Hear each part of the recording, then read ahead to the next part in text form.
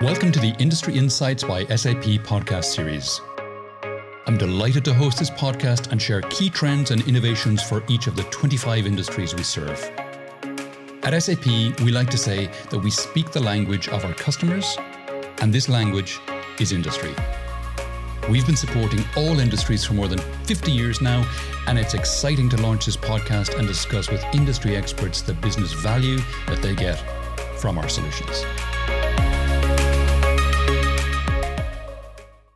Hi everyone, welcome to the Industry Insights by SAP podcast. My name is Tom Raftery with SAP, and with me on the podcast today, I have Cindy. Cindy, would you like to introduce yourself? Of course, Tom, and thank you for having me today. I'm Cindy Elliott. I work with Esri. I'm the business industry sector and corporate responsibility lead at the company. However, my background is in manufacturing and distribution, where I've spent, I'll say, more than 15 years. And if your listeners aren't familiar with Esri, it's a software and technology firm out of Southern California. The company has spent 50 years, what I refer to as digitizing our planet. Not just the land and seas and skies, but people and how societies and populations have shifted over time. And the company's mission really is the ability to apply science and technology to help create a sustainable future for our planet and our societies. Okay, interesting. That's a broad mission statement right there, which is great. Good. But why? Why are Esri, as you said, digitizing the planet? What's the thinking behind that? Well, we were founded by Jack and Laura Dangermond, who still run and own the company today, and we operate globally. I would say we've got practices in 160 countries. That's a 50-year history, right? So it's pretty extensive when you think about it. But the way I've heard Jack Dangermond refer to it is our world is being challenged, right? We're risking our planet and our people. And this really is in large part due to a lack of understanding of the reality of impact, our impact as consumers, as businesses, and as a global society. And it really does go back to, it's not just a sustainability challenge or a societal challenge or a business challenge. These things are all very much woven together. And we believe there's a tremendous intersection and kind of co-creation or collective action required between business, society, and our communities to really bring a solution to this challenge. Okay, and how? How are Esri doing that? I mean, you said digitize the planet, and that sounds great, but in actual practice, how are you going about doing that? I think in practice, it is about the technology, as we mentioned, this digitization. It is about all of the data that's available to us throughout the work that we do, the lives that we lead, and the policies that are passed. But it's about, in this particular case, while I'm here with you today on the business side of it and talking very specifically about supply chain and supply chain sustainability, this really relates to a lack of understanding about how companies are sourcing, producing, consuming, disposing of goods, including how are organizations contributing to the well-being or possibly the lack of care for the communities they operate in.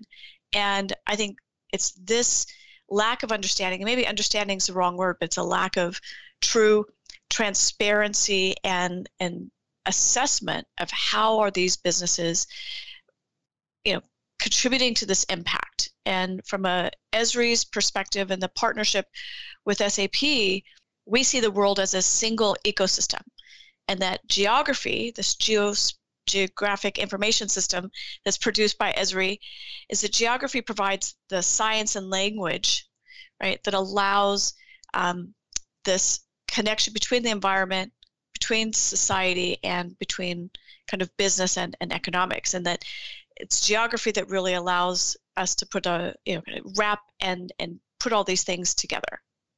Okay, so you're putting a geographical context on information. And we think about the whole context of this and the contextualization of what's happening in that geography as the geographic approach. right? We're not just looking at where is the point on the map and where might a factory be, but it's what else is happening in that environment. What is the water, access to water, both from a safe, portable access to the community, but water for production, water for sourcing materials, harvesting materials. What's the biodiversity in that region, and how is land and land cover being protected or exploited? How is the public health situation in a community? What's the air quality? And to be able to bring all these things in as layers and what we refer to as context, and not do it in one single location, but for organizations that have a global footprint, being able to see this across the tens and hundreds and thousands of locations they might operate. And that really is that geographic approach that allows companies for the first time, I believe, to bring that perspective and that view forward all the way into, the C-suite, rather, regardless if it's the company itself or the brand, a tier 1, tier 3, tier 5 supplier. And just to build a little bit on the collaboration, the partnership with SAP runs the majority of the global supply chain practices in the companies that we work with, and that's the authoritative source of these destinations, these geographies that companies work in. Okay, and who are typical customers then of Esri, and what problems are you solving for them? Typical customers in the group that I work with primarily is in the business sector, and that is retailers, global retailers, manufacturers, logistics providers, media and entertainment, and we even think of companies such as services providers when you think of, waste management, kind of healthcare services providers. But we also work with banking, real estate, and insurance, high technology or technology firms. So it's a wide breadth, and all of these organizations that we've kind of been talking about generally have large global footprints, and how they may operate in the Southern California market versus a Rio de Janeiro market versus a London office are very different, and understanding how business needs to be addressed or accommodated based on the geography it works in is really important. Okay. And so if I were a customer of yours, again, what issues are you solving for me? How do I take your solution and use it to make my business? I happen to be based in the south of Spain, but could be in London, could be in Southern California or Rio de Janeiro, as you said. What am I getting from it? One of the organizations that we work with is VF Corporation, and you might know them by their key brands such as Vans, Dickies, Timberland, North Face, JanSport, and others. And they are beginning to work with Esri now to build supply chain traceability maps for their key products. And they've made, if you look at their website, they've made a commitment to provide traceability, all the way to the rubber supplier, all the way to the dye suppliers of their materials. And I think it's that type of commitment that we see organizations making. Similar commitments are coming out of the likes of Nike. They're coming out of Walmart. They very much are pushing into their supply chain like they've never done before. And they're looking for data and technology that helps them stitch all those things together in a way they've never been able to do before. They've never really pressured themselves to do before. So it's that transparency, that traceability throughout the ecosystem. And I've had the privilege recently of working with an organization, the Sustainable Apparel Coalition, or the SAC. And they were founded 10 years ago by Patagonia and Walmart, joined shortly after by Nike and VF Corp. And they have developed over time with now what is hundreds of brands in footwear, apparel, textiles, to create the Higg Index, which allows kind of extensive measuring and reporting on environmental, labor, and kind of traceability modules that allow organizations to have a consistent way in which they measure themselves and report to the market. And so it really is a one brand at a time taking action, but it is the collection of brands, I think, taking action to be more transparent that will make a big difference. Sure. There seems to be a big movement now amongst these larger corporations to start reporting ESG metrics. There's pressure coming from different stakeholders, be it the investment community, shareholders, be it customers, be it employees. Is that something you're seeing reflected? Very much so. And I don't know which kind of has the greatest weight. I think it depends on who you're talking to inside the organization. But the ability to more easily extract the data from your systems, your enterprise systems that you're working with, to yield that report, to yield that transparency, that score or that compliance metric that you have to do for policy and for other regulatory requirements, or the pressure coming from the consumer markets and the consumer base today. And I think what these organizations don't think one kind of trumps the other or is more important than the other. I think they are seeing that strong connection between the ability to do good and do well by planet and society is translating itself into doing well economically or financially as well. So they're not having to sacrifice one for the other. And I think those big brands in particular understand their role in being the strongest influences in the market, and they're looking for others to follow. Nice. I run another podcast called the Climate 21 podcast, where I talk about this kind of subject with lots of different people. And one theme that has come out of several of the conversations is that this kind of ESG type reporting is starting to head towards the office of the CFO now, whereas it might have been previously under other organizations like marketing or whatever. Is that something you're seeing as well? Are you starting to deal with CFOs in organizations? So absolutely. When you go out to a company website today and you see their annual financial reporting, right next to it is their CSR reports, and right next to it is their TCFD reports, their climate risk financial disclosures. And because now they need to be accountable and transparent on the impact of climate risk to their global operations, whether that's they're more susceptible to sea level rise or to flooding or tornadoes or more severe weather disasters or other political unrest in certain areas. It forces that conversation, I think, into the financial leadership within the company, but I think overall brand protection and business viability, it's in every C-suite office in the enterprise today. Yeah. And the fact that there's more rigor now being demanded, and the trend is for even more rigor to come from these kind of reporting, does that have an implication for the data that's being required from you? Absolutely. I think going back to that 50-year history is the relationships that Esri has had over time, not only with the ground cover and water, for example, but with the history working with other Water Resource Institute, for example, with the National Geographic, with the World Health Organization.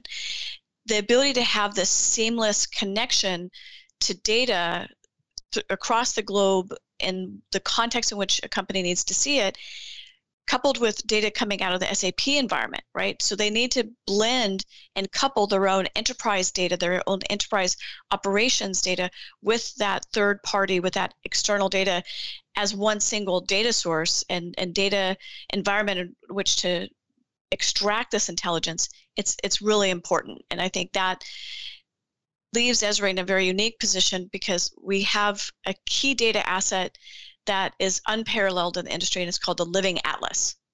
And it is a data source that comes with the technology and the software whenever it's accessed by our customers. And it has authoritative data from across the globe from all of these respected data sources. And I think rather than having organizations expect to stitch all that data and go and source it and find it on their own, it's now available at their fingertips. Nice.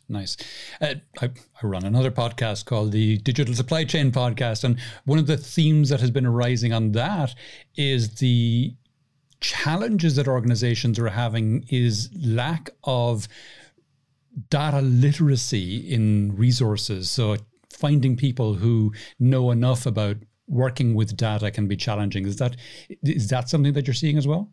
That's probably, I would say, one of the biggest concerns that organizations have today, right? It's the fact that there is so much data, and I've heard a statistic recently that in our higher education institutions, we are graduating thousands of data analysts, data scientists every year, when we need tens of thousands of data scientists every year. And then if I think about the need for geographically inclined data scientists, that number is even smaller. Right. And so Esri has made a commitment to education, both K through 12 and higher education, for decades. But the draw in the work that we're doing with the business school community today and the data science community in our higher learning institutions is just couldn't be more important and more urgent, because we need to make sure that our future generation of spatial thinkers, geospatial thinkers, are coming into our work environments ready to apply this thinking, ready to understand the value of data, but also the applicability of geospatial data. Okay, you've mentioned a couple of times in passing SAP, which is very nice, and thank you for that. But for people who might be unfamiliar, can you talk a little bit about the collaboration that Esri and SAP have together? SAP is one of our longest standing enterprise software partners, and I believe that dates back many, many years, because we have very shared values and the ability to help organizations perform better, not just operationally, but within the communities in which they serve. And most recently, the work we've been doing around the S4 platform is really creating that seamless integration between the operations data and the location data, so that organizations don't have artificial barriers to entry to really start working with ArcGIS and Esri's technology and data, and being able to infuse their SAP platforms with the same context we've been talking about today. Oh, excellent. And where to from here? Where to, I think, now continuing to move in that shared kind of path and journey into a more SaaS-based, web-based environment, really moving aggressively into that developer community, that SAP developer environment, because the goal is to really bring this geospatial intelligence, this geographic approach and application of geography and location data into businesses. And we need to do that at scale, and that developer program, the S4 kind of adoption, really allows that greater magnitude of a user community. Super. Cindy, we're coming towards the end of the podcast now. Is there any question that I have not asked that you wish I had, or any topic we've not touched on that you think it's important for people to be aware of? I would say this, going back to this context of asking and understanding for business data and business intelligence and maybe business accountability. And when I say asking, it's from possibly a producer asking a supplier, right? Getting that intelligence, getting that data, asking as a consumer, asking a manufacturer or retailer, where are my products coming from? Where are they being sourced, and how are they being produced? Are they fair and equitable labor practices? And I think through this, kind of unified ask, it really will continue to compel brands and compel the product and service organizations that we work with to lean further into their supply chains, to go and not create those barriers. And the tech, we know the technology and the data is there today. It's the application and the appetite and the commitment to putting those things together that will create that greater holistic view of society, of our environments. And I really want to encourage everyone, with the risks we have today around climate change and around social justice, that we really on my soapbox a little bit. I think we really need to be better stewards of our planet and our communities and lean into that. And I think brands will follow. They just need to know that there's an appetite for it. Agreed. 100%. Cool. Lovely. Cindy, that's been really interesting. Thanks a million for coming on the podcast today. If people want to know more about yourself, Cindy Elliott, or about Esri, or any of the topics we discussed today, where would you have me direct them? Esri.com. So that's ESRI.com. And I'm on LinkedIn, Cindy Elliott with 2 L's and 2 T's, and happy to connect with anyone that wants to learn more. Tremendous. Cindy, thanks a million for coming on the podcast today. Thank you so much, Tom. I really appreciated it. Thank you for listening to the Industry Insights by SAP podcast.